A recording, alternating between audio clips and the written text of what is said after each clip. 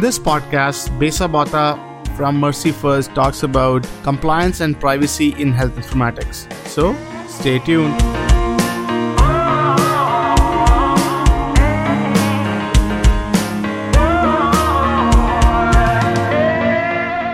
So, welcome everyone to Future of Data podcast. Today we have with us Besa Bata. She is a Chief Data Officer and Chief Compliance Officer for Mercy First, a social service organization providing health and mental health services to children and adolescents in New York City.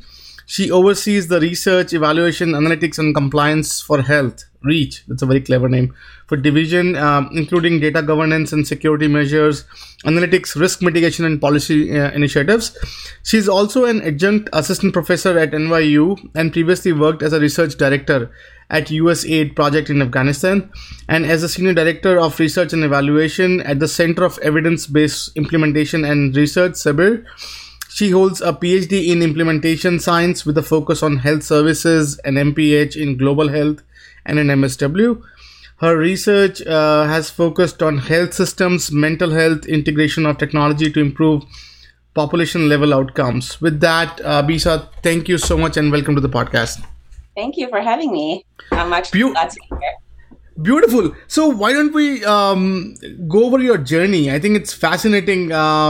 If you can walk our listeners and viewers through your background and what bring you here, and pretty much like your past life, that would be amazing. Past life is always interesting to sort of look at, experiences. How did I get here? And why, technology? Actually, I started out as an engineering student in undergraduate electrical engineering.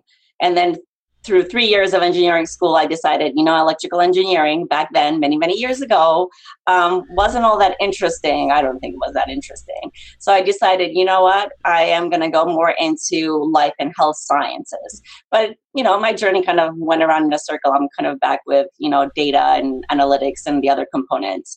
After I switched out, I decided to get a degree in biology and anthropology. And then sooner or later, kind of, my career path moved more into social services and health services. So my next degree in line, I decided to, learn more about human interaction. Actually, a lot of those skills are very useful now. I ended up getting a master's degree in social work from NYU. And then, after I had my master's degree in social work, I decided, there has to be more. So right after, I decided to get a degree in public health. So I've been, school for many, many years. After I got that degree, then, with any new graduate student out there, I said, okay, what can I do with this? Mm-hmm.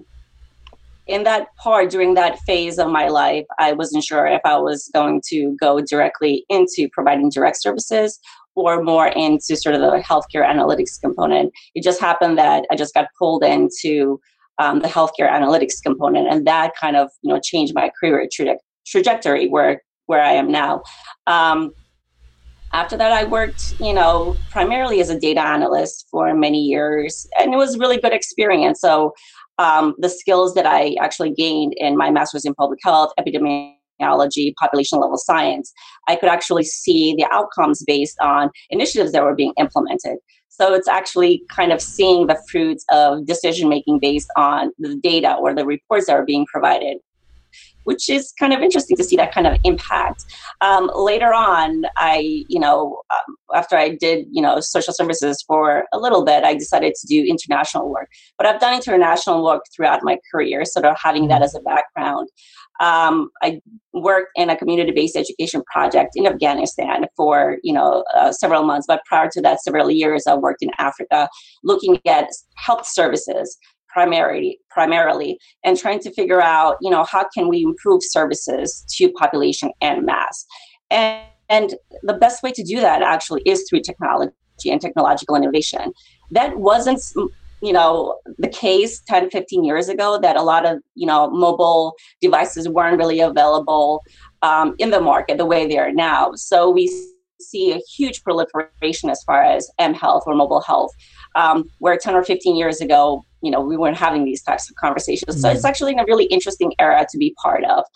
And in my current role, my goal is actually now I'm in sort of the heart and meat of utilizing everything that I've, studied, especially implementation science and understanding health systems and health systems approaches, that technology is integral, as well as information and flow of information is really integral to outcomes and population level outcomes.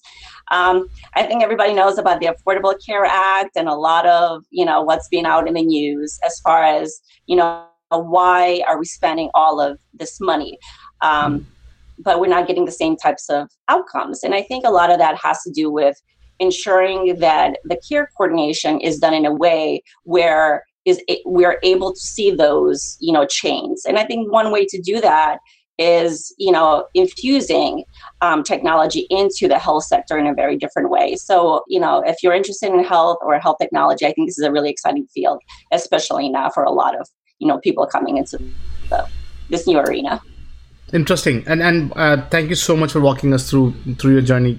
Pretty fascinating and pretty diverse, and glad to have you on the podcast. So let's talk about your current role. Like, what is Chief Data Officer and Chief Compliance Officer means for a company like Mercy First? What is Mercy First, and then what's your role in it? We'll resume after a short break. This part of the podcast is brought to you by First Friday Fair, fastest AI-powered way to find your next opportunity. Check out the website firstfridayfair.tao.ai and find your next dream job. Let's get back to the podcast. So Mercy First is a social service agency. We provide health, mental health care, foster care, preventive services, a refugee resettlement program. So it's a melee of lots of different programs, but primarily focused on children and adolescents. The key component is obviously health and well-being for the most vulnerable populations, especially in New York City. That's where the organization actually functions and provides services. And it's really interesting to sort of think of the journey out there for a lot of the organizations, that you see a blending for different programs and different services in a very different way, and sort of the integration of the healthcare component. I think Mercy First is kind of in that journey, that, how do we integrate all of these services in a way to improve outcomes, health, and well-being for the children and families that we serve. Interesting. And tell me, what does a Chief Compliance Officer mean for that company, or what does a Chief Data Officer mean for that company? Or for the agency? So initially, that's a very good question. I think initially when I came in, my role was a VP of Quality Improvement, and I kind of, along with Chief Compliance Officer on the side, serving as a Chief Compliance Officer. Especially in the current field, I think, when you think of quality improvement or improvement initiatives, doesn't really capture everything that goes on. And I think the new roles are coming into place, Chief Data Officer, Analytics Officer, as well as Compliance Officers, I think kind of capture more the current state of, where organizations are. As far as my role for a Chief Data Officer it's primarily a data steward, ensuring that there's structures in place to capture the vital information that are required for the programs, and have that information to be usable in a way that informs decision making. The other component of this role, obviously, is compliance, and that's a really important component. I think, I'm not sure how familiar people are with HIPAA or high-tech standards, health information technology, economic and clinical health laws, along with protected health information. I think with cybersecurity and some of the other gaps recently in the news, it's really important to sort of think about, information, the flow of information, as well as the security of information. So in my other role is ensuring that there's procedures, policies, and other things in place, that the information that is shared is protected and only the right people get the right information, to ensure that there's, proper care coordination across the spectrum. Interesting. And I think, and by the way, thank you so much for walking us through that. And one of the things that I found fascinating when I was looking at your profile was that we rarely got a chance to talk to someone who's actually has some visibility on the compliance on the side of health informatics. And we have all heard about HIPAA. We all know that it's critical for health data. But I think, why don't you walk us through the world of compliance and privacy in health informatics? Like, what does it really mean and what's going on? If you can give us some of that perspective, that pretty much help us understand the importance and the role and the current state of compliance and sort of privacy in health informatics? I think, especially now, it's definitely in the news with the new EU regulations that actually just got implemented May 25th. I think they're rolled out and implemented across the board. So the General Data Protection Regulation under the EU countries actually provides a lot of guidelines regarding what information can be shared, and what information can be shared to second and third parties without the individual who actually provided that information. So it's creating lots of, buzz globally, actually, as far as what does this mean. And I know that a lot of people are getting the email messages, especially from organizations that do business within the European Union regarding opting in or opting out of having their information shared. It's definitely a field that's going to grow even further. And it's kind of interesting to see how those regulations affect business practices, as well as ensuring that the right information, especially for information technology, gets shared without barriers. So I think one of the really important components with compliance is that you have to love regulations. There's plenty of regulations across the board. It is, the way that the system is set up, but it's a good setup because in a way it puts checks and balances as far as what needs to happen. Sometimes there's a lot more regulations than, necessary, which actually inhibits, decision making in a very different way or delays decision making. There's always pros and cons regarding both. In my role is ensuring that whatever protected health information or any information that includes health or mental health data is secure, and any sort of exchange of that health information to a second or third party is notified in a way where the individual that provides that health information has given consent to share that information for the provision of health.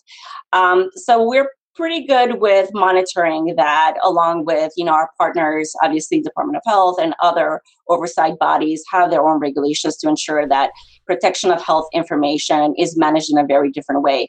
So including adding components for what common clinical data sets are shared across different organizations, or even within the organization, what security and safety measures are put in place.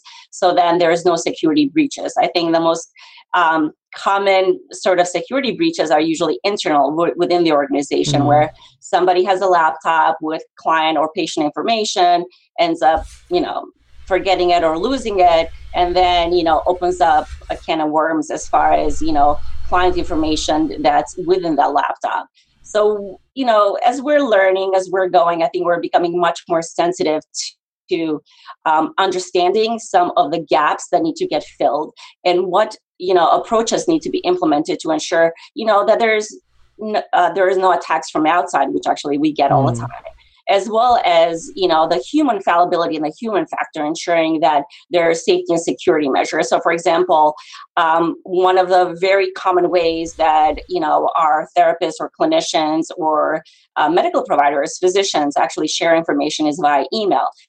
So email is the least secure, least protected approach to share any sort of PHI. So we put measures in place, and the next component will be to train our staff that any sort of identifying information, and it's a lot of information as far as what could be an identifier. Obviously, social security numbers, dates of birth, but even zip codes can be identifiers under HIPAA guidelines.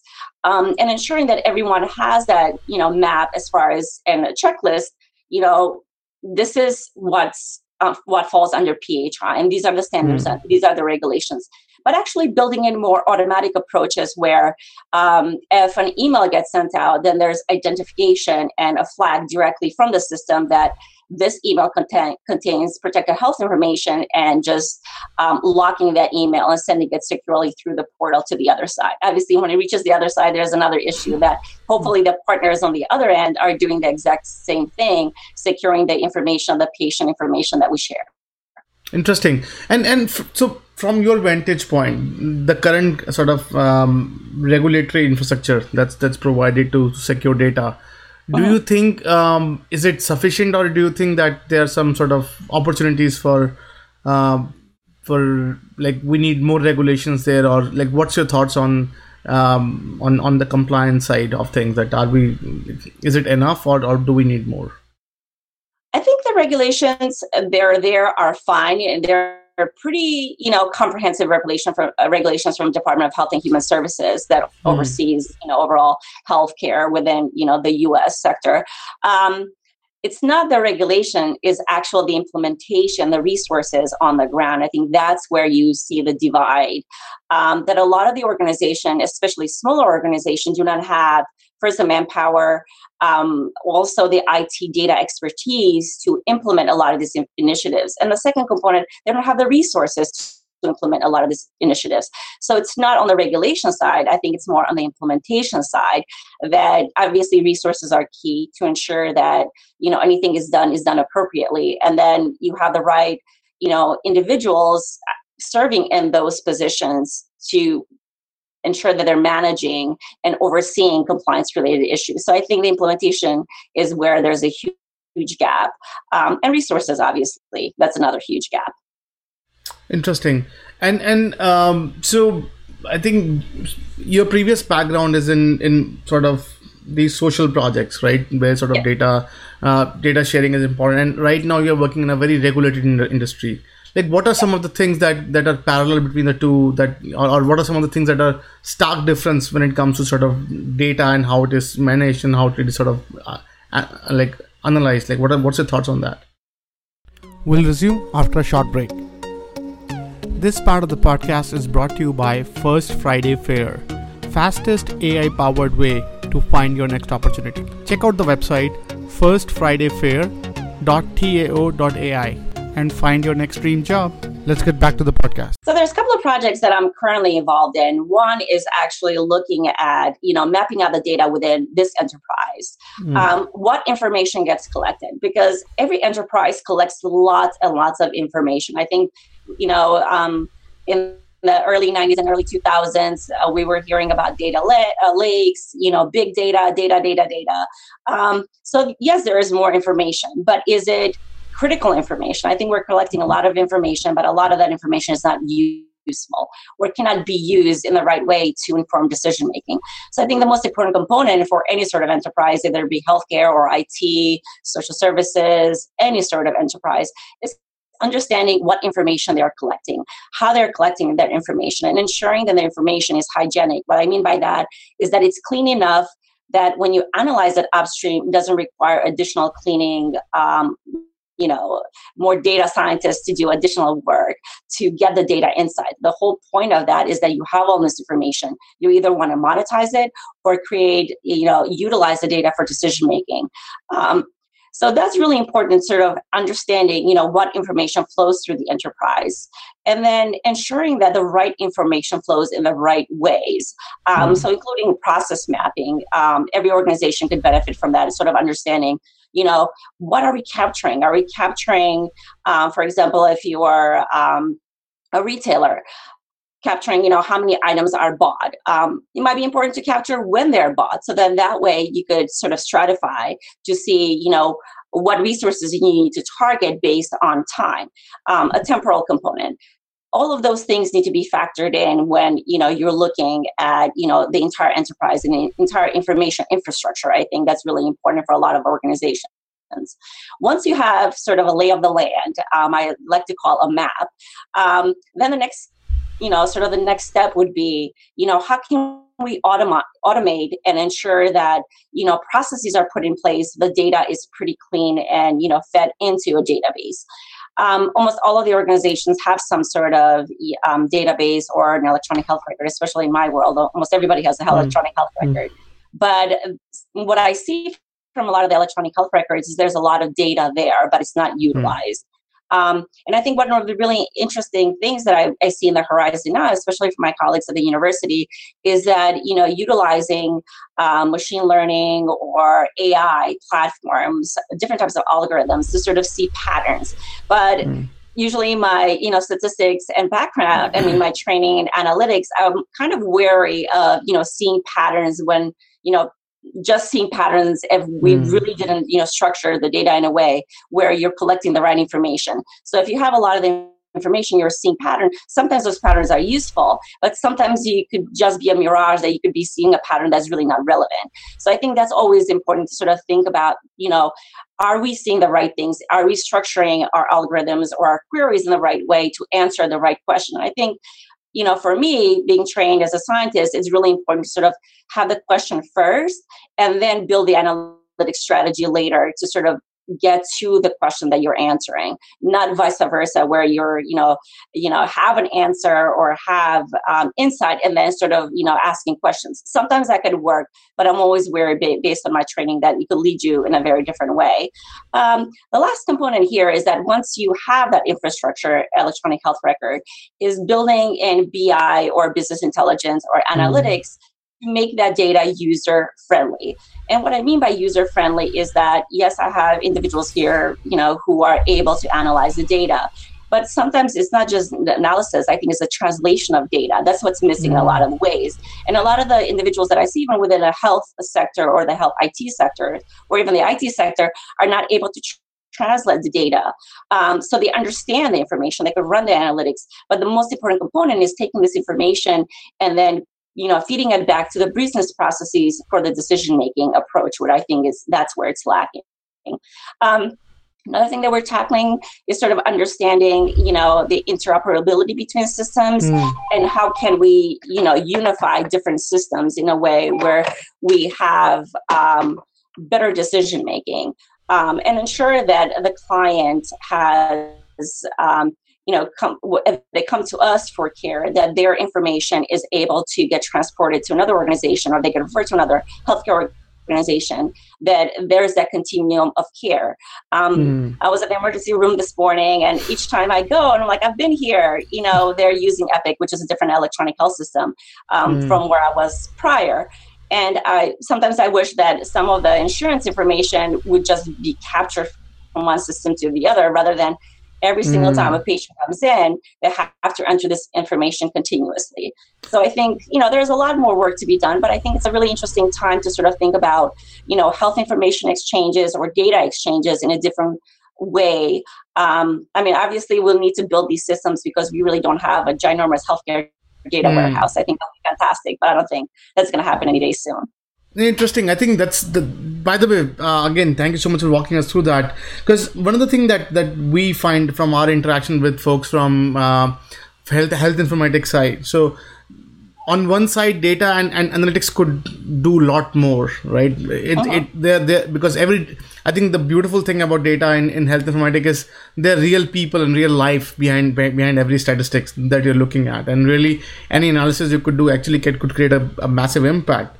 On the other side, there's always a struggle on this compliance, whether you call it HIPAA and what, right?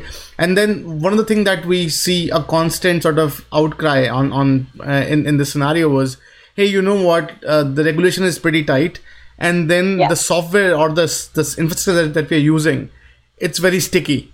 So when you have those two things working together, it's very hard to innovate. And I think and since the beautiful thing is you have that vantage point where you actually could make an impact because you are the chief data, you understand the data and its landscape, but regulations hold you back. Like, what's your thought on that?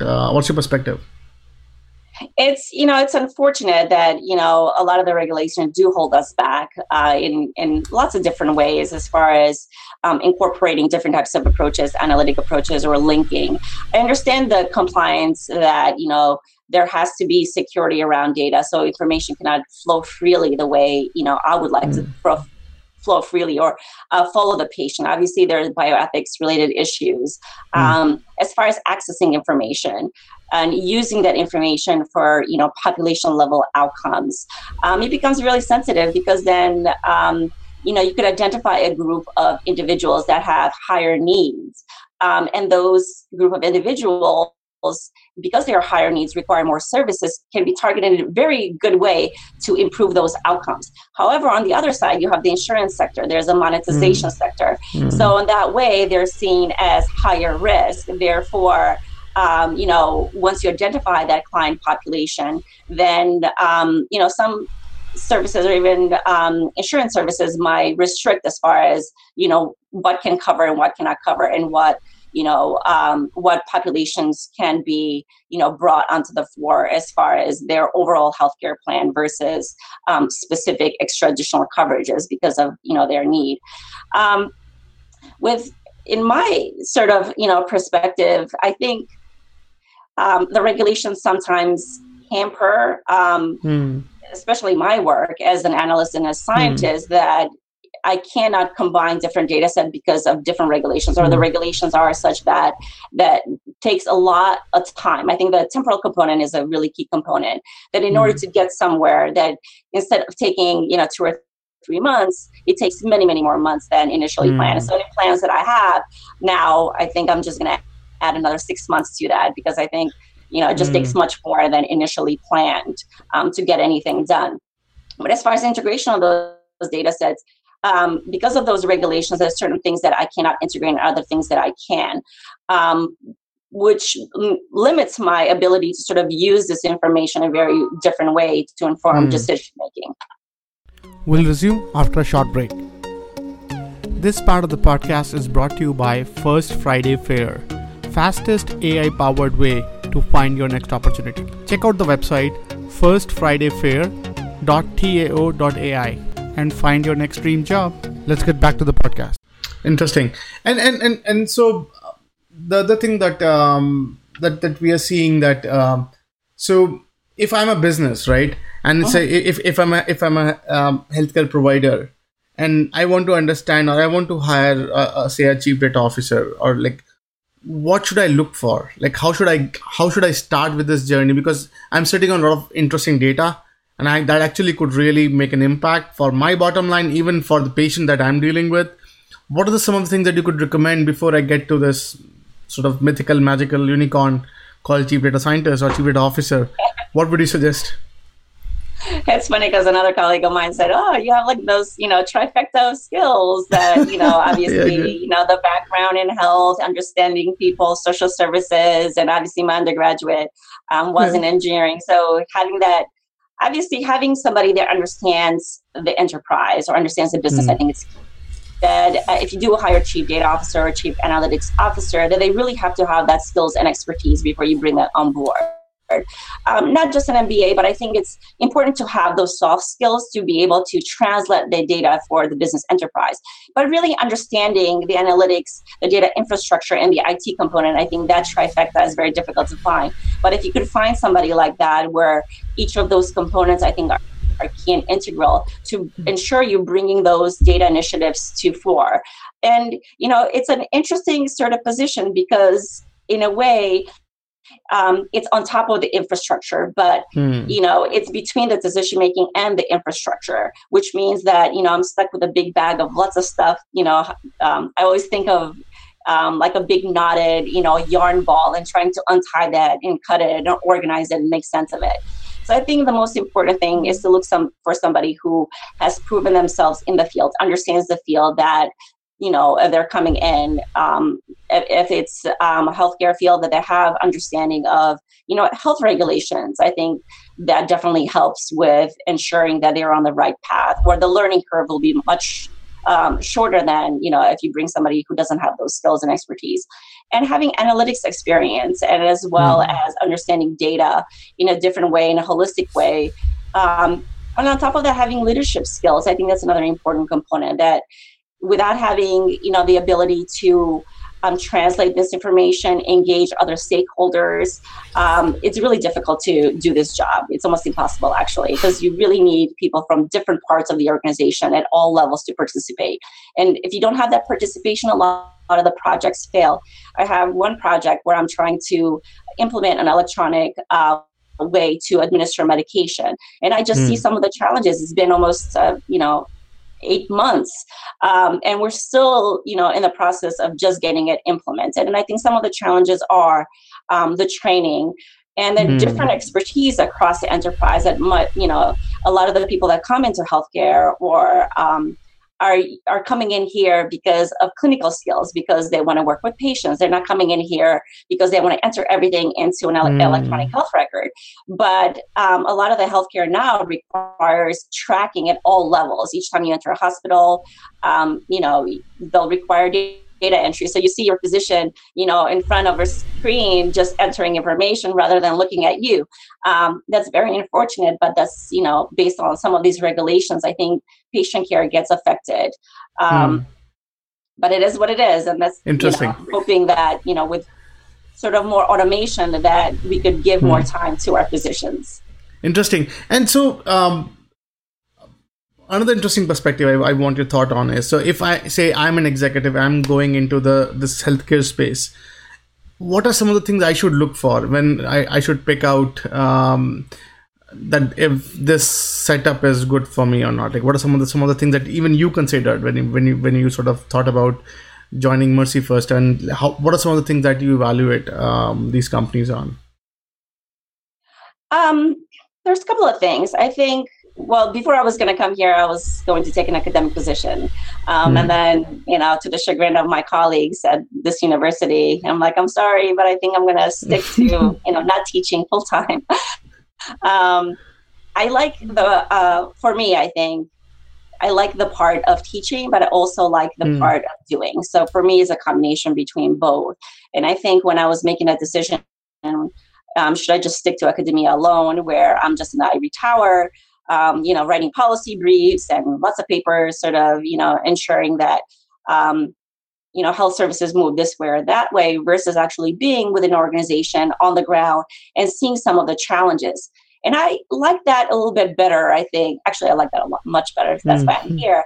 That it gives me an opportunity to actually learn as I'm doing and, inform research, inform policy by actually seeing what's happening on the ground. And I think if I was just in the academic universe, I wouldn't have that perspective, or I would have a very different perspective from just talking to people and, having them tell me, what are your challenges? Because in that way, I'm only seeing a sliver. It's almost looking at, a keyhole through a door and trying to, assess what the room looks like, rather than being in the room and you're like, it looks very different from what I thought it's going to look like.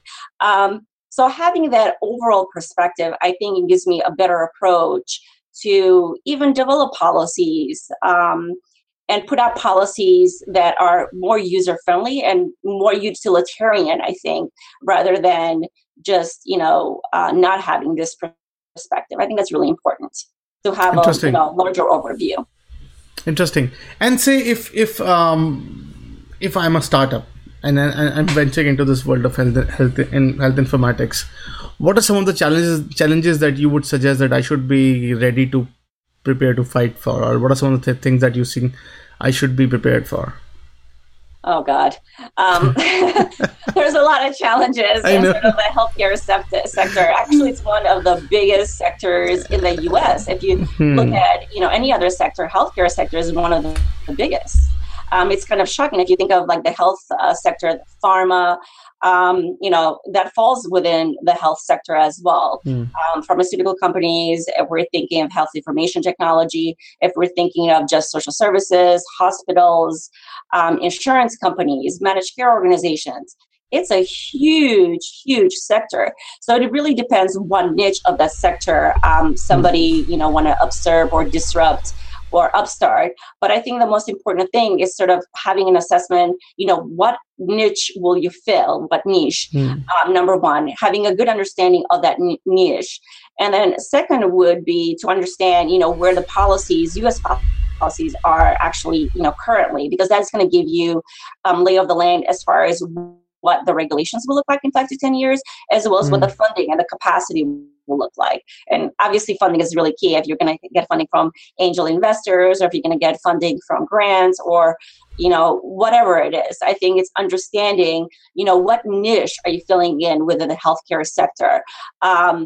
And based on that, once you have a good understanding what niche you're filling in, then, ensuring that you have the right links within that niche to understand, just like I said, if I was in academia versus if I'm here, understanding what are the enterprise pain points.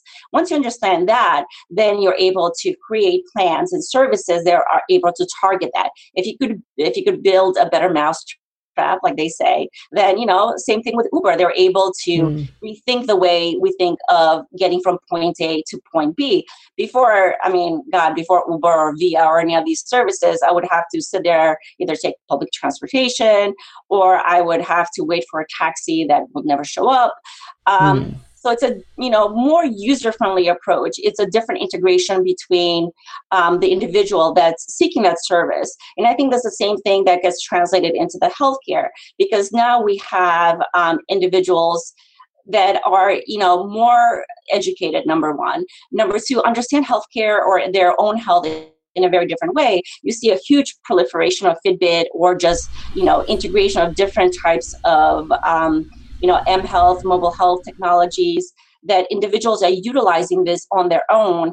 And then even if you look at a Wikipedia or even, a lot of the health sections of Wikipedia, a lot of the consumers are much more educated. So if you're targeting a service, if you're targeting any sort of product, that it has to be with the consumer, the end user in mind, that in a way you're improving their health and without the actual time components. If you could reduce the time with improving health, and providing the right information at the right time, I think that's also another critical component. I think that's where, there's more room for development. And I'm sure that in the next few years, you'll see more, proliferation of, niche companies that would fill that, health information technology, where they, reduce the gap between end user and service. I think that's where the future is going as far as health IT.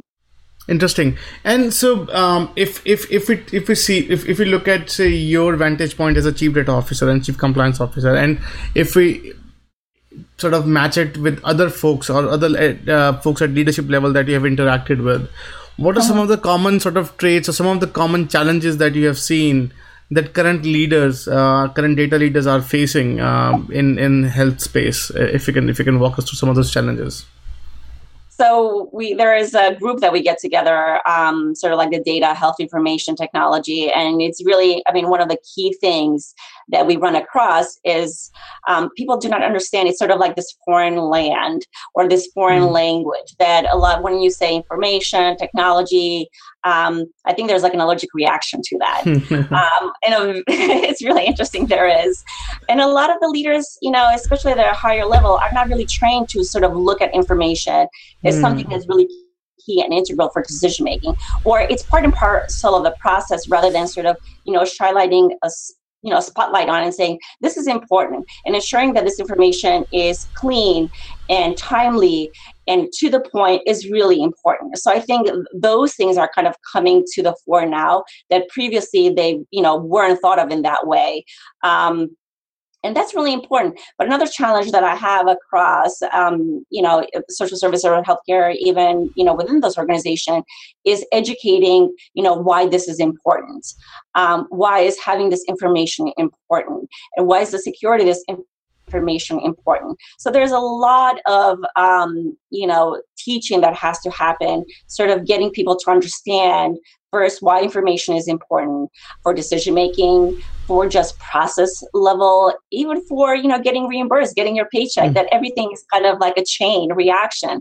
And they're all tied together, and sort of understanding that is a challenge for a lot of us, especially in this field. Interesting. And what are some of the things that you are pleasantly surprised with, that, hey, somehow people get it? Like what some of that say, I don't expect you to get this, but now, wow. I'm actually kind of surprised that, the millennials get it. That's a given. I think they're kind of, I see the younger generation have an easier time to adapt to different technologies fairly quickly and sort of incorporate a lot of those technologies fairly quickly. I was implementing an initiative here where, we would utilize more GoToMeeting instead of traveling. I'm like, well, let's, or, have individuals utilize, the full suite, start understanding all of the Microsoft Office products or whatever analytics products are provided out there. And I saw that the younger, or sometimes it's also enthusiasm, that once it's explained, once, you kind of show them the, steps or guide them, then I think it's easier for them to adapt. And a lot of that I think has to do with fear. Even for me, entering this field in the beginning, I remember I was having a conversation with a colleague yesterday, that all the analytics software in the beginning looked, pretty daunting to me. I'm like, I don't understand coding. What is all of this? And I had a lovely advisor that would not give up. It's like, no, go back until I actually learned. And I'm like, oh, eureka, I get it. But it took a lot of time to get there. And I'm also, realistic that not everyone will get that, as long as they get the gist of what we're trying to do, and how they're integral in that. And I think that's the most important components. Interesting. And how do you see the leadership taking it? So I think I remember conversing with one of the executive couple of weeks back, and we were talking about how a couple of decades back, CIO was a remote phenomena, right? So information, we're just getting hang of it, and they say, no, just sit back at the remotest possible place. I don't want to see your face. Just keep the wires on. And suddenly the entire business became sort of very IT centric around IT, and IT became the spine, empowering our business. And now we know where the CIOs are today. The same thing is happening to the data and analytics side of things now, because they are perceived, okay, the remote one-off cases. What has been your experience? Like, do you see the same thing, or what's your vantage point? I do see the same thing. It's kind of interesting. It's sort of like I'm there. In a lot of ways. I'm very vocal, so you can't ignore me that quickly. And I usually have a pretty good agenda as far as, what plans I have and where I want to head. Sometimes there are a lot of, hurdles to get to that point, but I'm, pretty persistent that way. But it is like that. And even in my prior experience, sort of, you see the analysts, they're out there, the ones that actually look at numbers, and they're pretty picky at, decimal points and all of that. It's kind of compartmentalized. I think, I have a good relationship with our chief technology officer as well. So we're kind of, sometimes I say on a boat by ourselves. I'm not sure where we're rowing.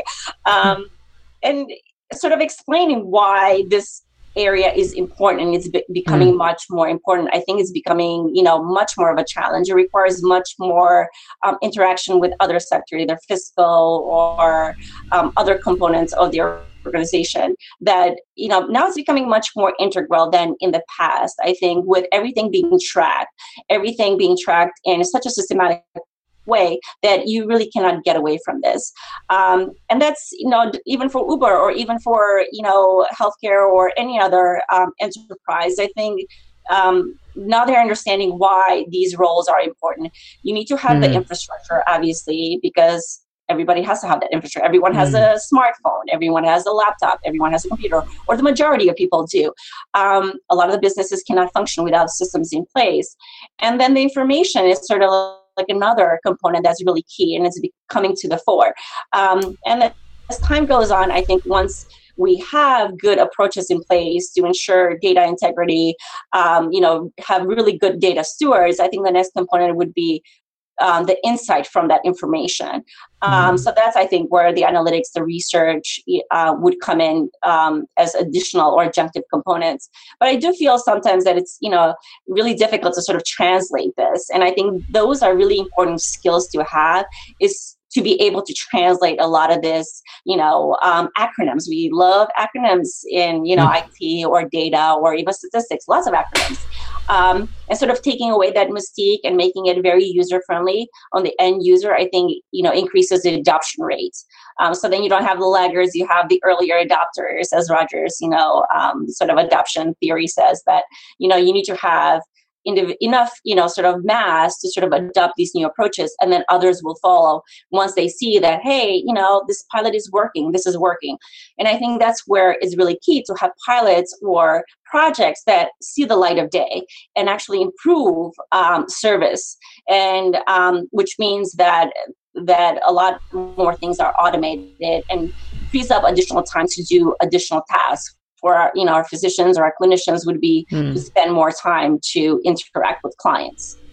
Interesting. And from your vantage point, so what is the fabric of a good data scientist or good data sort of data engineer? Like what? How do you? Who do you define as an ideal data science leader in health space? This is a really interesting question, actually. I mean, I see a lot of the blending, especially now. My brother is a computer scientist. So, 10 years ago, our paths were very different. I was in this, health sort of analytics universe, and he was in a computer science universe. And now our paths are kind of merging. And I'm like, oh my God, we're talking the same language. It's kind of scary. I understand you. You understand me. Oh my God. So I think it's kind of merging. And a lot of that has to do with a lot of the algorithms, the AI technology that's coming to the fore. But I think you need somebody who really has those critical skills or critical thinking skills. I think those are really key. And having a background and, obviously I'm kind of biased because my background is in statistical analytics. I think that's important. If you ask my brother, he'll tell you computer science and coding. But a lot of the software that I use now, even for statistics, requires coding like R or Python. So, and we're kind of using similar things. I mean, I'm not going to mention Fortran. That's like way back. I just studied. But in a way, it's merging. I think a lot of, platforms are there merging. A lot of things are merging in a way with the analytics, with laying the foundation for getting information. Even the infrastructure, the way you manage information is changing. Things, a lot of the data now is moving into the cloud. They're not on-prem, they're off-site. Access is very different.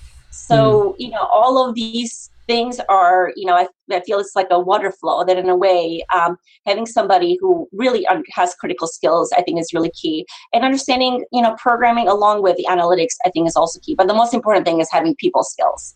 Because without people skills, I think, you're not going to be able to take whatever you have and then translate it. Interesting. And so now let's talk about if I want to join this health informatics space, what should I do? Like, what do you recommend me as bunch of steps that I should follow to join, to make myself eligible? So there's different paths. I mean, I went through the traditional academic path because I think that's, the way I decided to go. But like I said, my brother chose a different path. He actually ended up going into tech, right out of high school. And then he went back and got his degrees. But I did the opposite. I went directly into the university path. And then, once I had enough of the technical skills and expertise, then I decided to seek out options. So there's different paths of learning, doing versus, learning. They're different. I think, each of them have plus and minuses. He has much more work experience than I do in a lot of ways. But I think it's important to also, look at what others are doing in the field. So even joining, different groups online is really important to understand what others are doing in this field. Looking at different programs, there's plenty of, I always get notices for Masters of Analytics or undergraduate for analytics. So it's like combination programs now. Even I saw the other day, it's like MBA with information technology and analytics. I'm like, wow, it's like, merging of another field. Looking at what's out there, what others are doing, getting informational interviews from individuals in the field, sort of understanding their path and understanding, what not to do and what to do. I think that's also important. I would have probably done things differently, in my undergraduate, as far as sort of taking a meandering away and coming back to the same spot. But that's my journey as far as how I got here. Compared to others might have a more of a direct path where they go either to, get a degree in mathematics or get a degree in computer science, and then sort of, get additional training depending on, what niche they'll be targeting. But if they're, if they fall within the healthcare arena, I think it's important for them to understand, the arena itself as well. So having, I think my master's in public health was really useful. Understanding biostatistics, understanding sort of that part of it is really important. So it really depends on, future data scientists that will be out there, that what is it that they want to do. And the positive thing is that it's so broad now. You have, you could be in any field and actually bring those skills, because like I said, every field now is kind of merging. Interesting. And if you spend a few minutes on the fabric of your favorite hire, like, so if in your past someone you had really hired, what are the ingredients of someone you say, hey, pretty cool? Actually, I just interviewed somebody, and I think, what I'm looking for is somebody who's pretty quick to pick up on things, pretty quick mind. I always, if I'm bringing somebody in, it's not that the content I could teach you, is having that critical thinking that's really difficult to teach, that I cannot teach you. I could teach you everything else, but having that critical thinking, or that mind, that inquisitive mind, detail-oriented mind, I think somebody who's also eager to learn, those are skills that I cannot teach. I could teach everything else. I could teach you how to program. I could teach you how to code. I could teach you how to analyze data. But having those components, critical thinking, somebody who's much more outgoing. I like to see that, especially in the staff that I bring in. I think my staff are a little bit much more reserved than, the other groups, I would say, in the sector. But having critical thinking skills, I think, is primary as far as what I'm looking for when I bring somebody on board. Interesting. And if now I think we're almost at the tail end of the conversation. So let's now spend a few minutes on understanding your background and your journey. So if we need to say, count maybe 1 to 3 segments or 3 sort of ingredients that has really helped you stay successful and sane throughout these years, what would those 3 things be? That's an important point, the sane part. The sane part is really important. Self-care is important, obviously, understanding. But for what really has helped my career is having really strong mentors in the field, that having somebody, that's why it's called a path. Somebody has walked through that road before.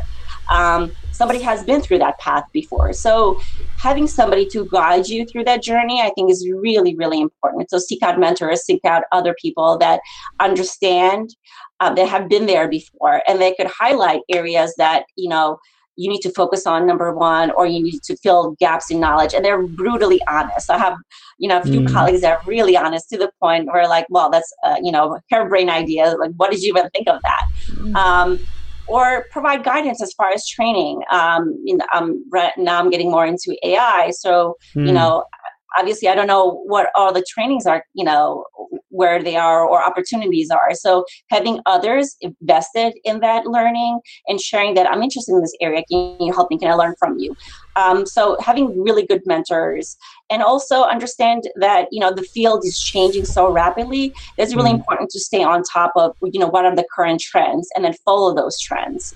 Sometimes they lead to nowhere, but a lot of times they lead to somewhere. So it's important to sort of understand, where the field is going. And like I said, having a really strong mentor is absolutely key. Interesting. And how do you keep yourself updated with WhatsApp? I think you spoke wonderfully a couple of times that, hey, this industry is expanding rapidly and technology is evolving pretty quickly.